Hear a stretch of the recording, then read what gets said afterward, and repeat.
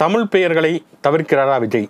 சட்டமன்ற கூட்டத்தொடர் சரவெடியா புஷ்வாரமா? இதுதான் இன்றைக்கி நம்ம பேசப்போக்கூடிய டாபிக். இது சொல்றதை சொல்லிட்டோம். ஸோ நீண்ட நாட்களுக்கு பிறகு ஒளிப்பதிவாளர் அசோக்குமாருடன் நான் சுகுணாதிவாகர். ஆமாம், நான் கார்த்திக். எல்லாமே இன்னைக்கு ஃபர்ஸ்ட் நியூஸ் அது சார். பீஸ்ட் தானே? பீஸ்ட் எடுத்துக்கலாம். என்னென்னா விஜய் படத்துடைய ஃபர்ஸ்ட் லுக் நேற்று விஜயோட பிறந்தநாள், முந்தா நேற்று வந்து அந்த பீஸ்ட் அப்படிங்கிற அந்த ஃபர்ஸ்ட் லுக் வந்திருந்தது. நிறைய பனியெல்லாம் போட்டு பின்னாடி கொசு மருந்து அடிக்கிற மாதிரியான ஒரு ஃபர்ஸ்ட் லுக்கு. என்னன்னா வந்து இப்போ விடுதலை சிறுத்தைகள் அமைப்பினுடைய செய்தி தொடர்பாளர் வன்னியரசு இதை தொடர்பாக ஒரு அறிக்கையை விட்டுருந்தார். ஏன் வந்து விஜய் தொடர்ச்சியாக தமிழ் பெயர்களை தவிர்க்கிறார், தமிழ் பெயர்களை தவிர்த்து விட்டு ஆலப்போனம் தமிழெல்லாம் பேசக்கூடிய விஜய் தொடர்ச்சியாகவே வந்து தமிழ் பேர் அல்லாத பெயர்களை வைக்கிறார் அப்படின்னாரு. அது கொஞ்சம் அலசி அரைஞ்சு பார்த்தா அப்படி தான் தெரியுது. என்னென்னா வந்து தெரி, மெர்சலு, மாஸ்டர், பிகில், இப்போ வந்து பீஸ்ட் அப்படிங்கிற மாதிரி தொடர்ச்சியாகவே வந்து விஜயனுடைய படங்களில் தமிழ் மொழி அல்லாத சொற்கள் அதிகமாக வருது அப்படிங்கிற ஒரு ஆதங்கத்தை அவர் வெளியிட்டிருந்தார். கிட்டத்தட்ட வந்து பார்த்தோம்னா வந்து போன கருணாநிதி 2006 அந்த பீரியடில் கருணாநிதி ஆட்சி காலத்துக்கு முன்னாடி இதே மாதிரி வந்து நிறையா வந்து லவ் டுடே அது இதெல்லாம் நிறையா பேர் வச்சுக்கிட்டு இருந்தாங்க. அப்போ தமிழ்நாடு முதலமைச்சர் வந்த கருணாநிதி தமிழில் பெயர் வைத்தால் வரி விலக்கு அப்படிங்கிற ஒரு சட்டத்தை வந்து கொண்டு வந்திருந்தார். அப்போ வந்து நிறைய பேர் தமிழில் வச்சுருந்தாங்க. அப்போல்லாம் பார்த்தா ரொம்ப, அதாவது படமே மொக்கையாக இருக்கும். ஆனால் தலைவி பார்த்தீங்கன்னா அப்படியே ஏதோ தேவாரம் திருவாசகம் படிக்கிற மாதிரியான. இன்னொரு பக்கம் எம்டன் மகன் டைட்டில் வச்சுட்டு, ஐயோ எம்டன் இங்கிலீஷ் வார்த்தையா, சரி எம் மகன் மாற்றிரு. ஜில்லுன்ற ஒரு காதல் டைட்டில் வச்சுட்டு ஜில்லு இங்கிலீஷ் வார்த்தை இல்லை, சரி சில்லுன்னு ஒரு காதல்னு மாற்றிருன்னு கோக்கு மக்களாக யோசிச்சு டைட்டில் மாற்றி அதெல்லாம் பண்ணிக்கிட்டு இருந்தாங்க. ஜில்லுனாலும் சில்லுனாலும் ஒரே அர்த்தம் தான். ஜில்லுங்கிறது இன்னொன்று ஆங்கில வார்த்தை கிடையாது, அது வந்து ஒரு ஒலி உச்சரிப்பு, அவ்வளோதான். சில்லுங்கிற வார்த்தை தான் ஜில்லுன்னு நமக்கு சொல்ல தெரியாமல் மாற்றினோம். அது அப்படியே மாறி. அதுக்கப்புறம் பார்த்தோம்னா வந்து அந்த கருணாநிதி ஆட்சியில் அந்த சட்டம் கொண்டு வந்ததுக்கு பிறகு தொடர்ச்சியாக வந்து தமிழ் பெயர்களில் டைட்டில் வைக்கிறது அப்படிங்கிறது ஒரு பக்கம் போயிட்டு இருந்தது. அப்போ இடையில பார்த்தீங்கன்னா இவர் நம்ம எஸ்.ஜே. சூர்யா பிஎஃப் அப்படின்னு ஒரு தலைப்பு வச்சிருந்தாரு. அப்போ தான் வந்து தமிழ் பாதுகாப்பு பேரவைன்னு நம்ம இப்போ இந்த அறிக்கை விட்ட வந்து வன்னியரசுடைய விடுதலை சிறுத்தைகள் அமைப்பும் பாட்டாளி மக்கள் கட்சியும் சேர்ந்து ஒரு அமைப்பு வச்சுருந்தாங்க. பெரிய போராட்டம்லாம் எடுத்திருந்தாங்க. அவர் சூர்யா வேற வந்து எஸ்.ஜே. சூர்யா பிஎஃப்னா பெஸ்ட் ஃப்ரெண்டுன்னு அர்த்தம் அப்படிலாம் உருட்டி அதுக்கப்புறம் அன்பே ஆறுவீர் அப்படின்னு சொல்லி தலைப்பு மாட்டின கதையெல்லாம் நம்ம பார்த்தோம். இப்போ வந்து என்னென்னா வந்து இந்த ஜிஎஸ்டிலாம் வந்ததுக்கு பிறகு அந்த வரி விலக்குங்கிறதே அர்த்தம் இல்லாமல் போயிடுச்சுங்கிறப்ப ஆளாளுக்கு என்ன வேணாலும் வச்சுக்கோங்கிற ரேஞ்சுக்கு போயிடுச்சு. ஜெயலலிதா வந்து அந்த இதை எடுத்து விட்டாங்க கருணாநிதியுடைய ஆட்சி காலத்துக்கு பிறகு.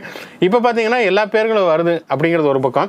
விஜய் அஜித் பேர் வந்து ஃபர்ஸ்ட் லுக்கு அந்த டைட்டில் அப்படின்னாலே ரொம்ப ஆர்வமாக இருக்கிறதுங்கிறது எப்பயுமே 2 ரசிகர்களுக்கும் இருக்கும். அதில் ஒரு வினோதமான விஷயம் என்னன்னா வந்து விஜய் அந்த புலி அப்படின்னு ஒரு படம் நடிச்சா, அப்படி டிஆர் சொல்லல, அடங்காத புலி அசராத புலி, அந்த புலி படத்தில் நடிச்சப்ப வேதாள சோதனைன்னு உள்ளே போயிட்டு வெளியில் வருவா. அப்படி படமே பயங்கர வேதாள சோதனையாக இருக்கும் பார்க்குற ஆடியன்ஸுக்கு. அவர் வேதாளம் படத்தில் நடிச்சாருன்னு பார்த்தா அதுக்கப்புறம் வேதாளம்னே அஜித் ஒரு படம் நடிச்சுட்டு அதில் தெறிக்க விடலாமா அப்படின்னு ஒரு வசனம் பேசுகிறாரு. அதில் இருக்க தெரிய எடுத்துட்டு இவர் ஒரு டைட்டில் வச்சு படம் எடுத்தார். இப்படி ஒரு மாறி ஒரு விளையாட்டு விளையாடிக்கிட்டு இருந்தாங்க. அப்புறம் வி டைட்டிலாக வந்து அஜித் நடிச்சிட்டு இருந்தார். வலிமை வரைக்கும் வி டைட்டில் போயிட்டு இருந்தது. ஆனால் வந்து இந்த விஜயினுடைய டைட்டில் ஏன் வந்து இந்த மாதிரியான ஒரு பேராக இருக்குது அப்படிங்கிற ஒரு கேள்வி வந்து தொடர்ச்சியாக வந்து வன்னியரசு கேட்டிருக்காரு. கிட்டத்தட்ட அந்த கேள்வி ஒரு வகையில் வந்து ஒரு அர்த்தமான விவாதிக்க தகுந்த கேள்வி அப்படிங்கிற மாதிரி தான் தோணுது. நீங்கள் என்ன நினைக்கிறீங்க அதை பற்றி? இன்னொரு பக்கம் நம்ம ஜெயலலிதா பீரியட்லையுமே ஆரம்ப காலங்களில் இருந்துச்சு. ஏன்னா ரெட் ஜெயிண்ட் மாதிரியான உதயநிதி ஸ்டாலின் ப்ரொடக்ஷன் படத்துக்கெல்லாம் வந்து நீர்ப்பறவை எல்லாம் தமிழ் வார்த்தை லைன்லாம் சண்டை போட்ட கதையெல்லாம் இங்கே இருக்குது. ஸோ அதில் எவ்வளோக்கு எவ்வளோ பாலிட்டிசைஸ் பண்ண முடியுமோ அந்த பிரச்சனைகளும் போயிட்டு தான் இருந்துச்சு. உதயநிதி தயாரிப்பு அவர் நடிச்ச படம் எதுக்குமே வந்து தரம் மனிதன்கிற பேரே தமிழர்கள் கிடையாது, வந்து மாந்தர் தான் சொல்லணும், மனிதன்கிற தமிழ் பேரே கிடையாது அப்படின்னு அவருடைய வரி விலக்கெல்லாம் கட் பண்ணாங்க. ஆமாம்.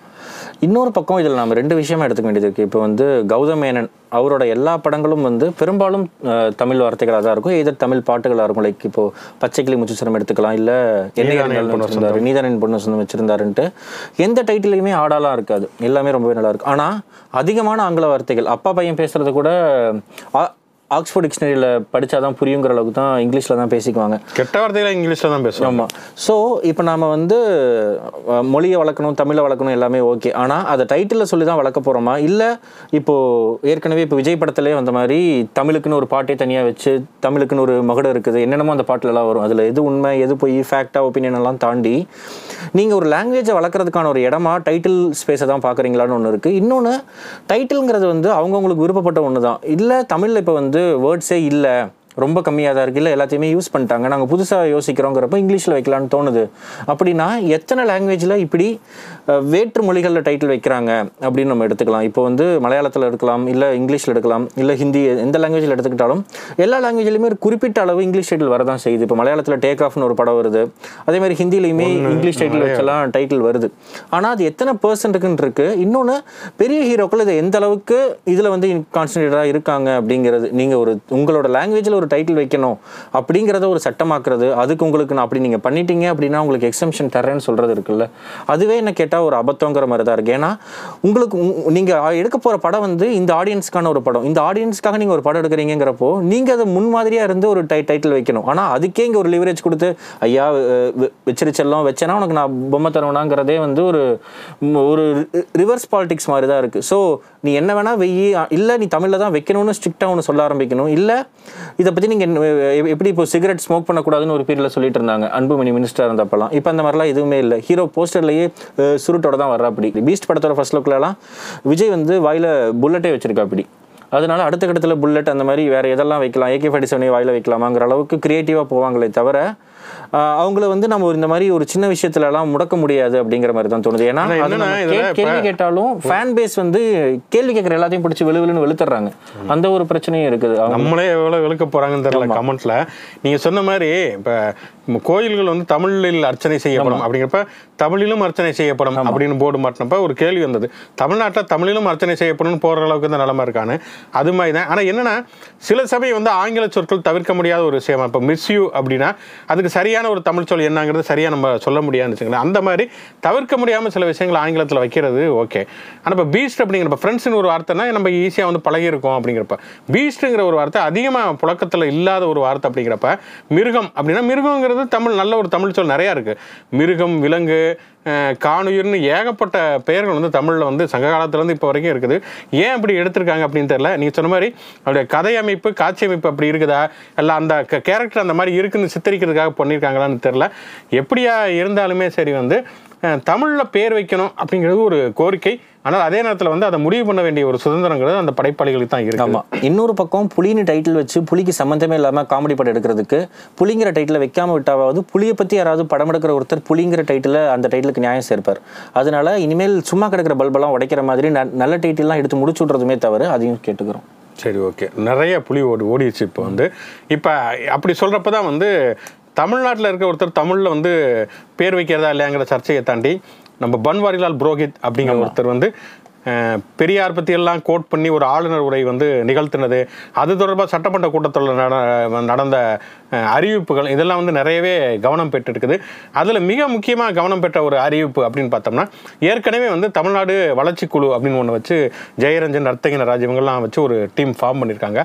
அதை தாண்டி தமிழ்நாடு பொருளாதார வளர்ச்சிக்காக முதல்வருக்கு ஆலோசனை சொல்வதற்காக ஒரு குழு அமைச்சிருக்காங்க. ரகுராமராஜன்லேருந்து புகழ்பெற்ற பொருளாதார நிபுணர்களை வச்சுருக்காங்க. அப்படிங்கிறப்ப அதுவுமே வந்து நிறைய வந்து விவாதத்துக்கு உள்ளாச்சு. ஒரு பக்கம் பார்த்தோம்னா வானதி சீனிவாசன், காயத்ரி ரகுராம்லாம் வந்து இப்போ வந்து சில கைதுகளுக்காக கருத்து சுதந்திரங்கிற வார்த்தையெல்லாம் அவங்க வாயில் வந்த மாதிரி சமூக நீதியே இல்லையே இதில் அப்படிலாம் கேட்டப்ப சமூக நீதி இத்தனை வருஷம் பேசியிருந்தீங்களே கொஞ்சம் ஜெர்க்கானாங்க. ஆகா, இவங்க வாயிலேருந்து இப்படிலாம் ஒரு வார்த்தையெல்லாம் வருமானு அந்த விவாதம் ஒரு பக்கம். இன்னொரு பக்கம் வந்து இப்படி ஒரு விஷயத்தை வந்து ஒரு மாநில அரசு ஒன்று பண்ணுது அப்படிங்கிறது, ஒரு அயல்நாட்டு பொருளாதார நிபுணர்கள்லாம் சேர்ந்து ஒரு குழுவை வந்து ஒரு மாநில வளர்ச்சிக்காக வைக்க முடியும் அப்படிங்கிறது நிச்சயமாக வந்து அது வந்து ஒரு நல்ல விஷயம் இல்லைங்கிறது போக தெரியுதுனா கூட நிச்சயமாக வந்து ஒரு ஆச்சரியப்படத்தக்க ஒரு மூவ் அப்படின்னு ரொம்பவே ஒரு ப்ராக்ரஸிவ். அது நம்ம வந்து டிபேட் பண்ணலாம், இது ஏன் இவங்களை மட்டும் எடுத்துக்கிறீங்க, தமிழ்நாட்டில் யாருமே இல்லையான்லாம் கேட்கலான்னு வைங்களேன். ஆனால் அதெல்லாம் தாண்டி ஒரு ஸ்டேட்டுக்கு நீங்கள் வந்து சென்ட்ரலில் கிட்டத்தட்ட டாப் மோஸ்ட் பொசிஷன்னா ரகுராமராஜன் இருந்தது தான். அவர் சொன்னதை சென்ட்ரல் கவர்மெண்ட் கேட்கல, அவருக்கான பிரச்சனைகள் வந்ததுங்கிறதெல்லாம் தாண்டி ரகுராமராஜன், அரவிந்த் சுப்ரமணியம், அவங்க அந்த லிஸ்ட்டில் இருக்கிற 5 பேருமே ஆல்ரெடி டிஸ்டிங்ஷன் அப்படிம்பாங்கல்ல, அதெல்லாம் தாண்ட ஒரு லெவல் இருந்த மனிதர்கள். அவங்கள தூக்கிட்டு வந்து ஒரு ஸ்டேட்டுக்கு ஒரு ஆலோசனை குழுன்னு போடுறது இருக்குல்ல, அந்த தாட் ப்ராசஸே ஒரு மிகப்பெரிய ப்ராசஸ். ஏன்னா இவங்க யாரையுமே இவர் குவாலிட்டி இல்லை, இவர் வந்து சிபாரிசில் வந்தவர் அந்த மாதிரிலாம் எதுவுமே சொல்ல முடியாது. இப்போ SRF எடுத்துக்கிட்டா அவங்க வந்து பாவர்ட்டியை எப்படி ஒழிக்கணும் அப்படின்ட்டு வந்து ஒரு பேப்பர் சப்மிட் பண்ணி அதெல்லாம் தாண்டி அவங்க வந்து அதுக்காக எக்கனாமிக்ஸ்க்கு நோபல் பிரைஸ் வாங்குறாங்க அவங்க ஹஸ்பண்ட் அபிஜித் பானர்ஜி கூட சேர்ந்து. ஸோ அந்த லிஸ்ட்டில் இருக்கிற எல்லாருமே இந்த மாதிரியான நபர்கள் தான் 5 பேருமே. இது ஒரு லாங் ரன்ல எப்படி மாறும் இல்லை என்ன பண்ண போகிறாங்க அதெல்லாமே அடுத்தடுத்து வரதில் தான் பார்க்க போகிறோம். ஆனால் இப்படியான ஒரு ஸ்டெப் இதுக்கு முன்னாடி யார் பண்ணியிருக்கா இல்லை எந்த ஸ்டேட்டில் பண்ணியிருக்கா அப்படின்லாம் செக் பண்ணால் அதுக்கான ஒரு ட்ராக் ரெக்கார்டே இல்லை. இன்னொரு பக்கம் இனி யார் ஆட்சி அமைச்சாலும் சரி, அது ஸ்டாலினா இருக்கட்டும், திமுக இருக்கட்டும், அதிமுக இருக்கட்டும், இல்லை சீமானா இருக்கட்டும், யார் ஆட்சி அமைச்சாலும் அவங்க வந்து இந்த ஸ்டெப்ஸ் எல்லாம் ஃபாலோ பண்ணலாம். இப்படி நீங்கள் ஒரு கமிட்டி போடணும். இப்போ ஜெயரஞ்சன் தலைமையில் கமிட்டி போட்டிருக்கிற மாதிரி அவங்க அப்போ இருக்கிற ஃபோர் ஃப்ரண்ட் ரன்னர்ஸ் வச்சு ஒரு கமிட்டி போடணும்.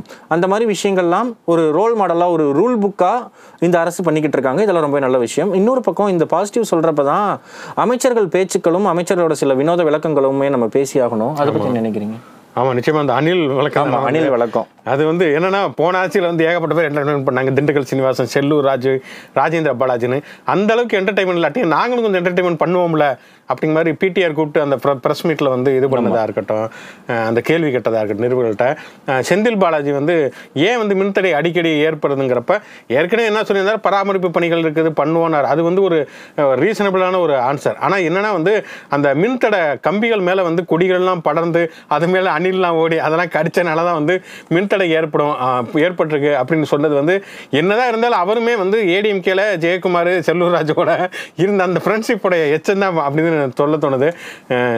பிரச்சனை என்னன்னா, அணில் சாப்பிட்ட மாம்பழம் கேள்விப்பட்டிருக்கோம். அணில் சாப்பிட்ட மின் கம்பங்கிறதெல்லாம் செந்தில் பாலாஜி சார் வேணாமே. நம்ம போன பீரியட்ல வந்து தலையில ரெட்டையில தொப்பிலாம் மாட்டி லைட்லாம் வந்திருக்கு, அது மீமெல்லாம் வந்திருக்கு. ஆனால் இப்படியான அறிக்கைகள்லாம் விட்டுட்டு இருந்தோம் அப்படின்னா இன்னும் ஹெவியாக மீம் வரும். இப்போவே கார்ட்டூனாலாம் போட ஆரம்பிச்சிட்டாங்க.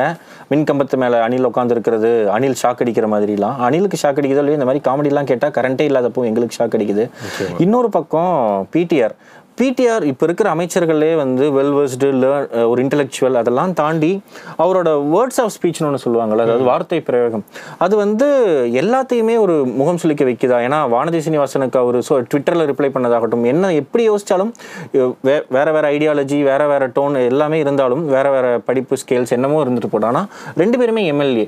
வானதி சீனிவாசன் ரிப்ளை பண்ணதாகட்டும், முந்தானத்து மீடியாவில் பேசினதாகட்டும், நாங்கள் என்ன டேட்டா போட்டிருக்கோம்னு சொல்றதாகட்டும், இது எல்லாமே ஒரு அதிகார டோன்லயே அவர் பேசிட்டு இருக்காருன்னு தோணுது. ஆமா, நிச்சயமா அது வந்து தவிர்க்கப்பட வேண்டிய ஒரு விஷயம். ஏன்னா வந்து ஸ்டாலின் நிறைய விஷயங்களை முன்மாதிரியா பண்றாரு. சட்டசபையில கூட எடப்பாடியும் ஓ பன்னீர்செல்வம் வந்து வணக்கம் சொல்றாங்கிறப்ப எழுந்திருந்து வணக்கம் செலுத்துறது, இந்த மாதிரியான விஷயங்கள்லாம் இருக்குதுங்கிறப்ப இந்த பண்பை வந்து ஒட்டுமொத்தமா ஒரு கட்சியை வளர்த்தெடுக்கணுங்கிறப்ப இந்த செந்தில் பாலாஜியுடைய காமெடிகளோ அல்லது பிடிஆருடைய அதிகார தோரணையோ வந்து கரும்புள்ளிகளாக முளைக்குங்கிறது.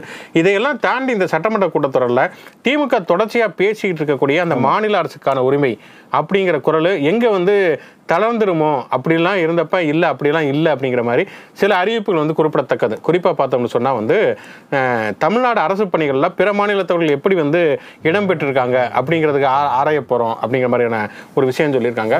அதே மாதிரி போன முறையே வந்து அவங்க தொடர்ச்சியாக வந்து எதிர்த்துக்கிட்டு இருந்த வேளாண்மை மசோதாக்களையும் குடியுரிமை திருத்த சட்டம் இது 2யுமே கொண்டு வந்த ஒன்றிய அரசுடைய சட்டங்களுக்கு எதிராக வந்து ஒரு தீர்மானத்தை வந்து நாங்கள் போட போகிறோம் அப்படிங்கிற மாதிரி சொல்லியிருக்காங்க.